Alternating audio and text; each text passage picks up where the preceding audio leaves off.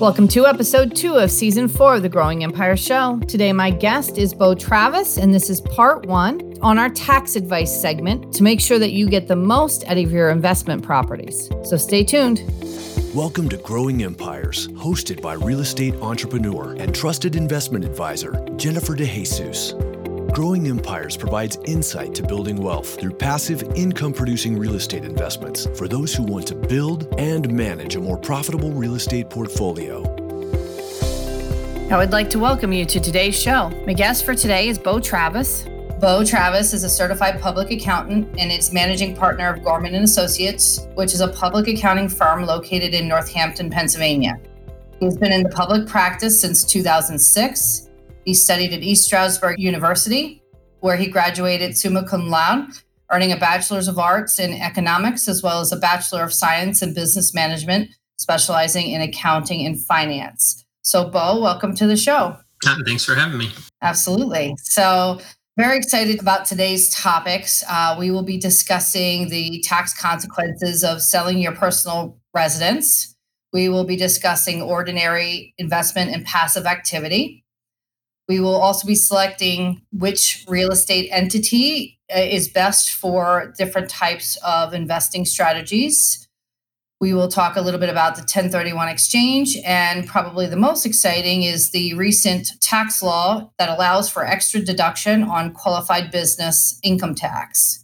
So, Bo, if there is any particular topic you want to start with today? Why don't we start with you selling your personal residence, since it's kind of not related, so we'll get that one out of there. Most people know that when you sell your primary residence, you can exclude most of the gain.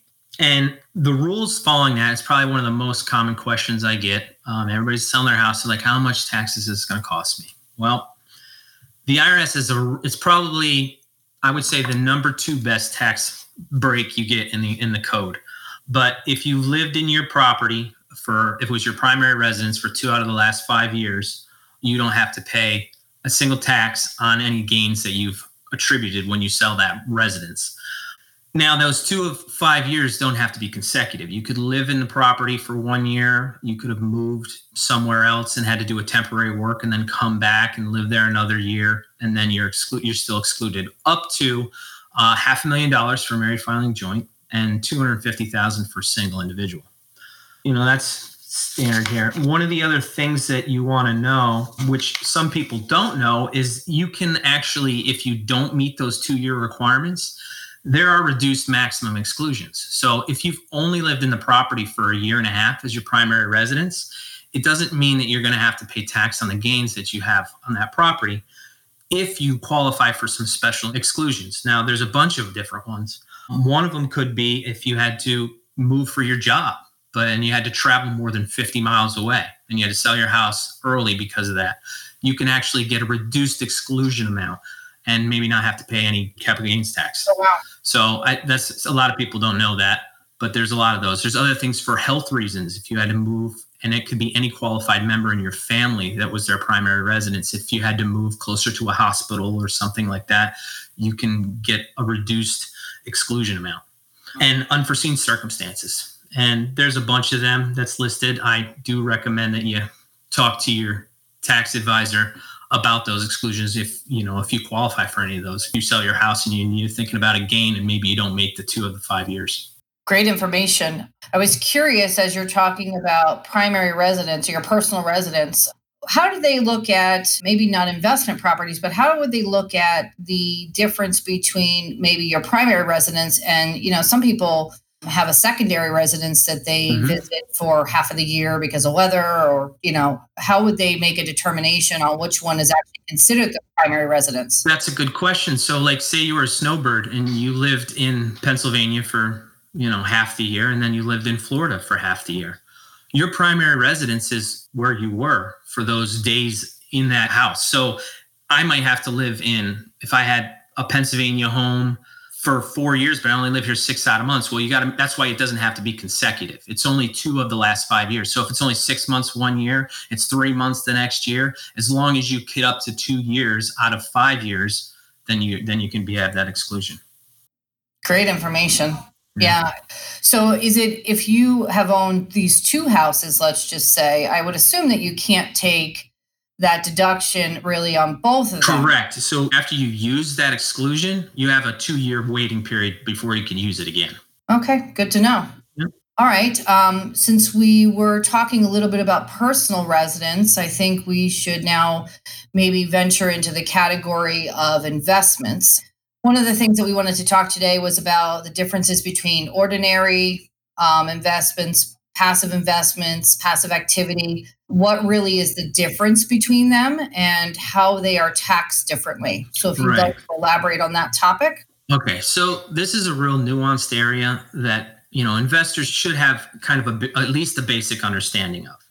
Now, the IRS classifies your income into these 3 types of categories.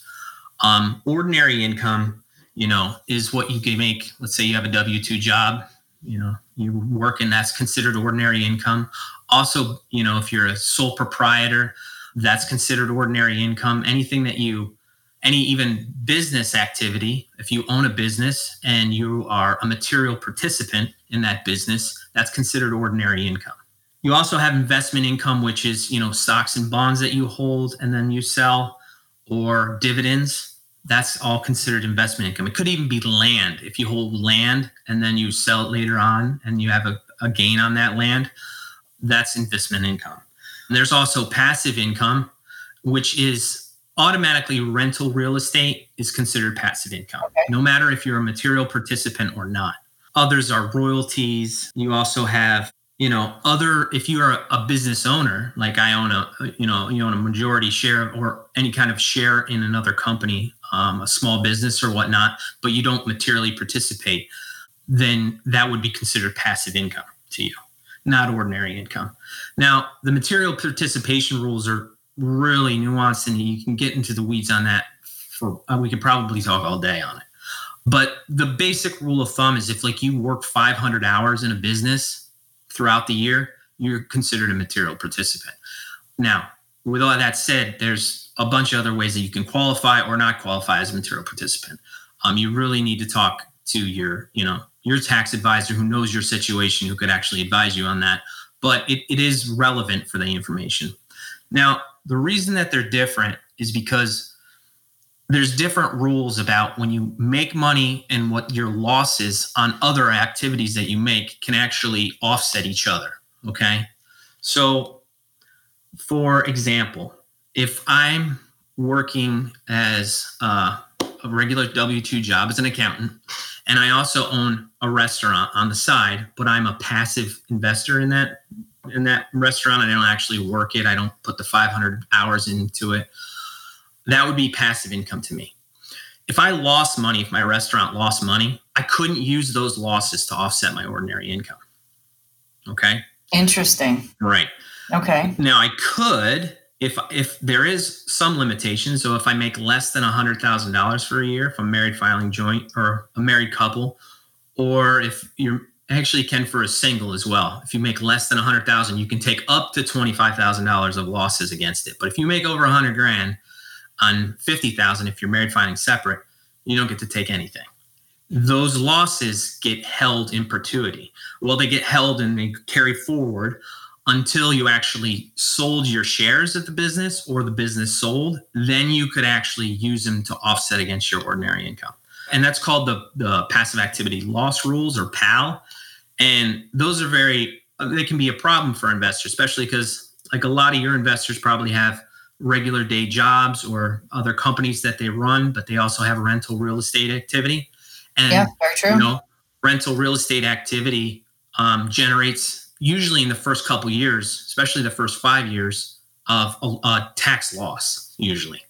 And that's mostly because of depreciation, the mortgage interest you're paying. Now, you might actually have not a cash flow loss, but you'll be generating a passive tax loss. But if you make over those numbers, make over 100 grand, you can't actually use them to offset against your ordinary income.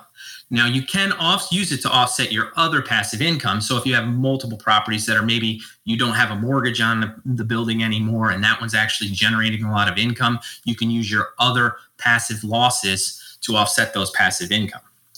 Okay. So you kind of need to know where that goes. So maybe you think, oh, well, I have all this tax write-offs, and maybe you don't. Now, it depends on how your income is classified. Now, your ordinary income is taxed, at the progressive rates that we all kind of know. Everybody knows their tax brackets. They're like, okay, well, I'm in 22% tax bracket, and it goes all the way up to 37%. Now, remember, it's not a flat tax. So if you hit, like right now, the tax income bracket to be in the highest tax rate for married filing joint returns is $612,000. So $612,000, if you make that, you're paying 37% on any additional dollar above the $600,000. Your money that you made prior to that is taxed at those rates in those brackets. So your first $19,000 is only taxed at 10%. And then it goes up in there. That's why you have marginal rates versus effective tax rates. So it's not like, I don't want to make any more money because I'll be in a higher tax bracket. Well, that's kind of a silly argument when people say that a lot because they don't really understand. It's a progressive tax system. It's only the additional dollars is taxed at the higher tax rate. Your earlier dollars are still going to be taxed at that lower rate. Okay. And I assume that pertains to any tax bracket, no matter where you are. Yeah, where you are and how it works. That's what your ordinary income and your passive income come in, and they'll be taxed in those brackets. Investment income has a different scale.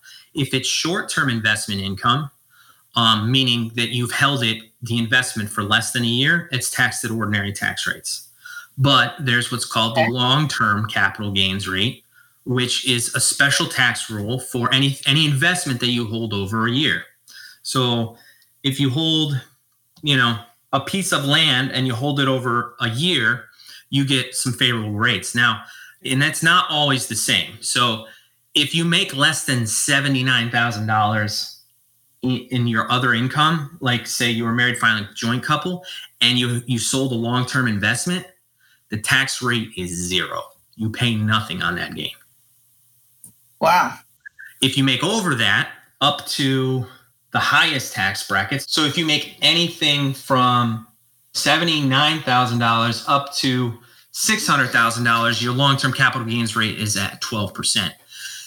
So that's a lot favorable than, most of your marginal tax rates. So it's a better tax rate and, it's good. If you're over that, it's at 20%. So if you're over the $600,000 for a married joint couple, it would be at a 20% rate for long-term capital gains investments, which is better than the 37%, right, at that bracket.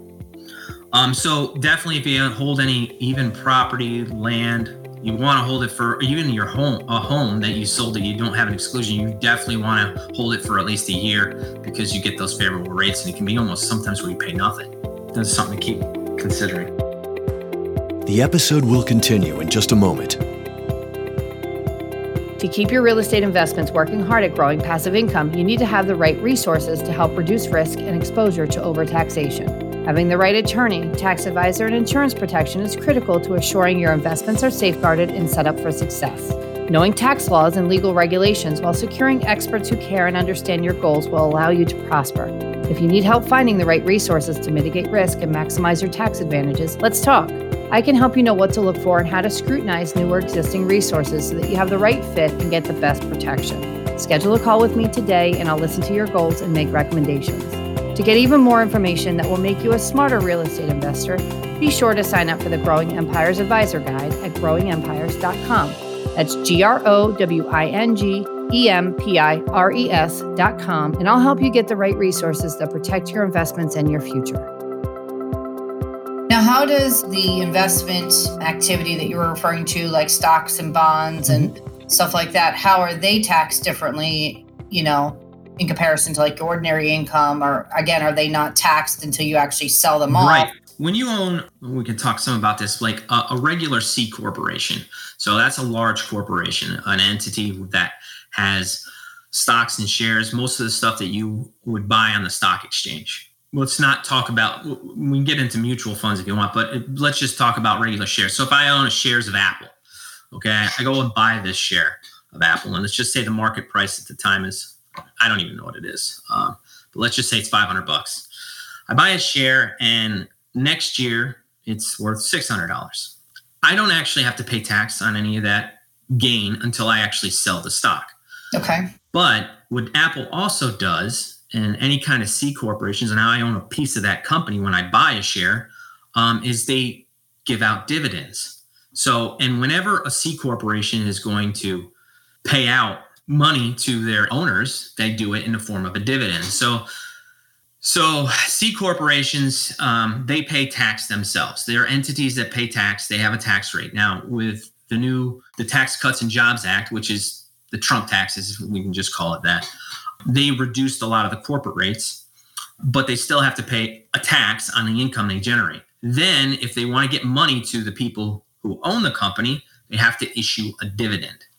Now, that dividend is taxed and the individual level when they receive it. And that's taxed at the long-term capital gains rates or in the investment income rates. Okay. Okay. So then that's taxed at either the 12%, 0, or 20%, depending on where you fall in the spectrum of the tax brackets. And since you started to lead into maybe our next topic, I think it would be prudent to talk now about entity selection, why somebody would choose their real estate activity to be in a corporation, a partnership, an LLC, an S Corp. I know you get in your business, you get a lot of questions about, people selling their personal residence and how things are taxed differently. In real estate, I get a lot of questions regarding, should I form an LLC? Should it be an S Corp? Should it be a partnership? Should it be a corporation? What should I do? Or should I just own real estate in my personal name? Right. First, we just talked about corporations and how they're taxed. Now, any person can form a corporation or any one of these entities that we'll talk about. So there's not restrictions on who can start one of these. A corporation is not ideal. A corporation for purposes is great for liability protection. It's actually got the strongest liability protection that you can have. But there's that double taxation, which I was talking about, because not only does the corporation have to pay tax, and a lot of the state taxes are really high on corporations, but then when they pass money to the actual individual, they have to pay tax again. So and if you calculate it up, you're talking, 30s, 40s, 50% of the income that was generated is all taxed.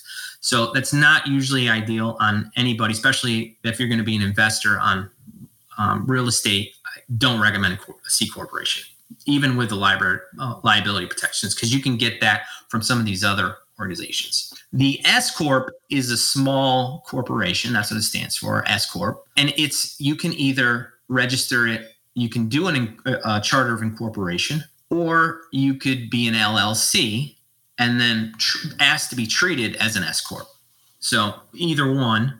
An S Corp is a flow-through entity is what they call. It's a pass-through entity. So any that the earnings that the company makes, so when you do your tax return at the end of the year, that income that company makes is passed through and shown on the individual's 1040 as income. And then they're only taxed at their personal rates, not double taxed. So it just automatically flows through. So you earn money, you're hit on it, and comes through on a K-1 form, and then it's taxed at the individual's rate.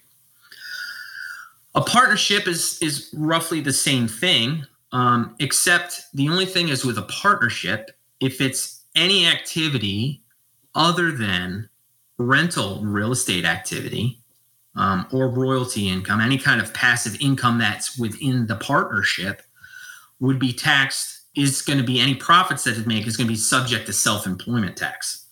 And no matter if you're a material participant, well, unless you're a limited participant, but if you do any material participant, you'd be taxed at self-employment rates too, which can be pretty terrible. But with real estate activity, it's not a bad idea to be treated as a partnership. Now, what I recommend mostly is everybody, if you're going to be in real estate, go ahead and file an LLC, because an LLC is the best of both worlds. And then talk to your tax advisor, find out what the activity is going to be.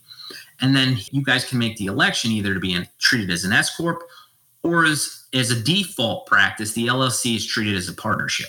It goes on a 1065 and is treated as a partnership. Now, for rental real estate, the best that I suggest is an LLC, form as an LLC, and be a 1065 partnership. The reason I suggest that is because when you're a partnership, Liabilities, like if you own a mortgage in the qualified property or anything like that, become basis in your ownership. Okay. And there's problems with an S corp that if you are in the negative of equity, you could have taxable amounts to you even if you had no profit. Because if you took distributions when there was no money, you could end up paying additional taxes. So that can be detrimental in some situations. So it's probably easier to just be taxed as a 1065 for rental real estate activities. Now, with that said, if you're going to be an investor who's going to buy homes and flip them and do that kind of activity, you're going to want to be as an S corp, because that type of activity is considered ordinary income, not passive income like rental real estate. And that income would be subject to self-employment tax. And if you're set up as a 1065, all of that would be subject to self-employment tax on your personal return, which is not on top of your progressive tax rates, what I talked about, but you have to pay an additional 15.3% of self-employment tax on top of that on any of that income. So that could be detrimental. So if you're a flipper of homes and that's what you do, you primarily buy homes, you remodel them, you fix them up, and then you sell them, you're probably going to want to be organized as an S corp. Very good information. I'm sure there's been a number of our listeners that maybe didn't get the advice that they needed ahead of time and probably experienced that double taxation. Yeah, and that's the thing. Like, the biggest thing, your investors should really talk with your tax advisor, because, we're giving some general topics here and general information, but depending on your situation and what else you have going on might change the whole game up. When you talk about passive losses, can I offset them? Can I not? Maybe I want to be an S corp because it might make my income more ordinary, not passive. So depending on what my other business is and what it may generate, I want to make sure that I can get the best tax strategy. So you definitely need to talk to your tax advisor before implementing anything. And if you're going to make any changes, you're going to buy a business or you're going to buy property, you should really talk to them and see what's the tax consequences, how I should set it up, because there's a lot of nuance that goes into looking and actually knowing all of your information. Yeah, that's a good point. So do you ever recommend anybody own real estate other than their personal residence in their name versus the entity? Or are you pretty firm in the fact that you will always suggest that somebody at a minimum owns an LLC and then again talks to their tax advisor about the other types of taxation? The only thing is, it depends. So if you're a big insurance person and you have big umbrella policies and stuff like that, maybe you don't need an LLC. And a nice thing also about an LLC is when you set it up, if you're a sole owner, so you're not husband and wife, but just a one owner, it's considered a disregarded entity. So it actually flows just like you would own a personal real estate, and you don't have to file other forms. There's no 1065. You don't have to pay your accountant to file a 1065. You don't have to keep minutes. You don't have to do all the legal requirements too of a partnership or corporation. It's a disregarded entity. It flows in, and you also get your liability protection. So an LLC is nice to start for those. But with that said, what are you really worried about? Why are we setting these things up? Not only for tax purposes, but it's not really giving you a lot of difference when the income comes in from a 1065 K1 form versus on your Schedule E. It's not giving you a real big tax advantage, not for rental real estate anyways. There's other things that definitely it does, but not for rental real estate. It's all flows through on the same line item, and it doesn't matter. You mostly do it for liability protection, because if somebody gets hurt on your property or somebody walks down your sidewalk and gets hurt and has medical bills and your initial homeowner's insurance policy doesn't cover everything, they can sue you personally for your personal assets. So if you want to make sure you protect your personal assets or your other business assets away from that, and that's why you set these corporations up. They're pretty much shells. So the only thing you can get is what is in the LLC. Very good. So if somebody was going to open a business and also buy the real estate that their business is going to be running in, would you suggest two separate entities, one for the business, one for the real estate, generally? Yes. I would talk to an attorney about that, and they would better advise you on that. But in my experience, I think that would be a better protection, because you can get sued on two fronts. Not only if somebody hurts you on the property or whatever, but then they can also get your other business assets too. So the more protection you have, the better it is. it does cost more. So if this is going to be something small, and if you're worried about a couple $100 that you're going to be paying to do your tax returns, and you think that's worth the risk, then do it. But if not, I do think you should set those separate entities, and then you can have your business pay rent, be a tenant of your other entity that you have that holds the property. But I do recommend, in most cases, I would think that would make the most sense.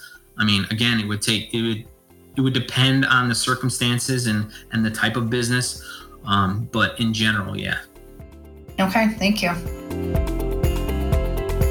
We will be back with more from Bo Travis in next week's episode. Until next time, take care. For more information about how Jennifer can help you plan, develop, and manage a strong real estate investment portfolio, visit growingempires.com.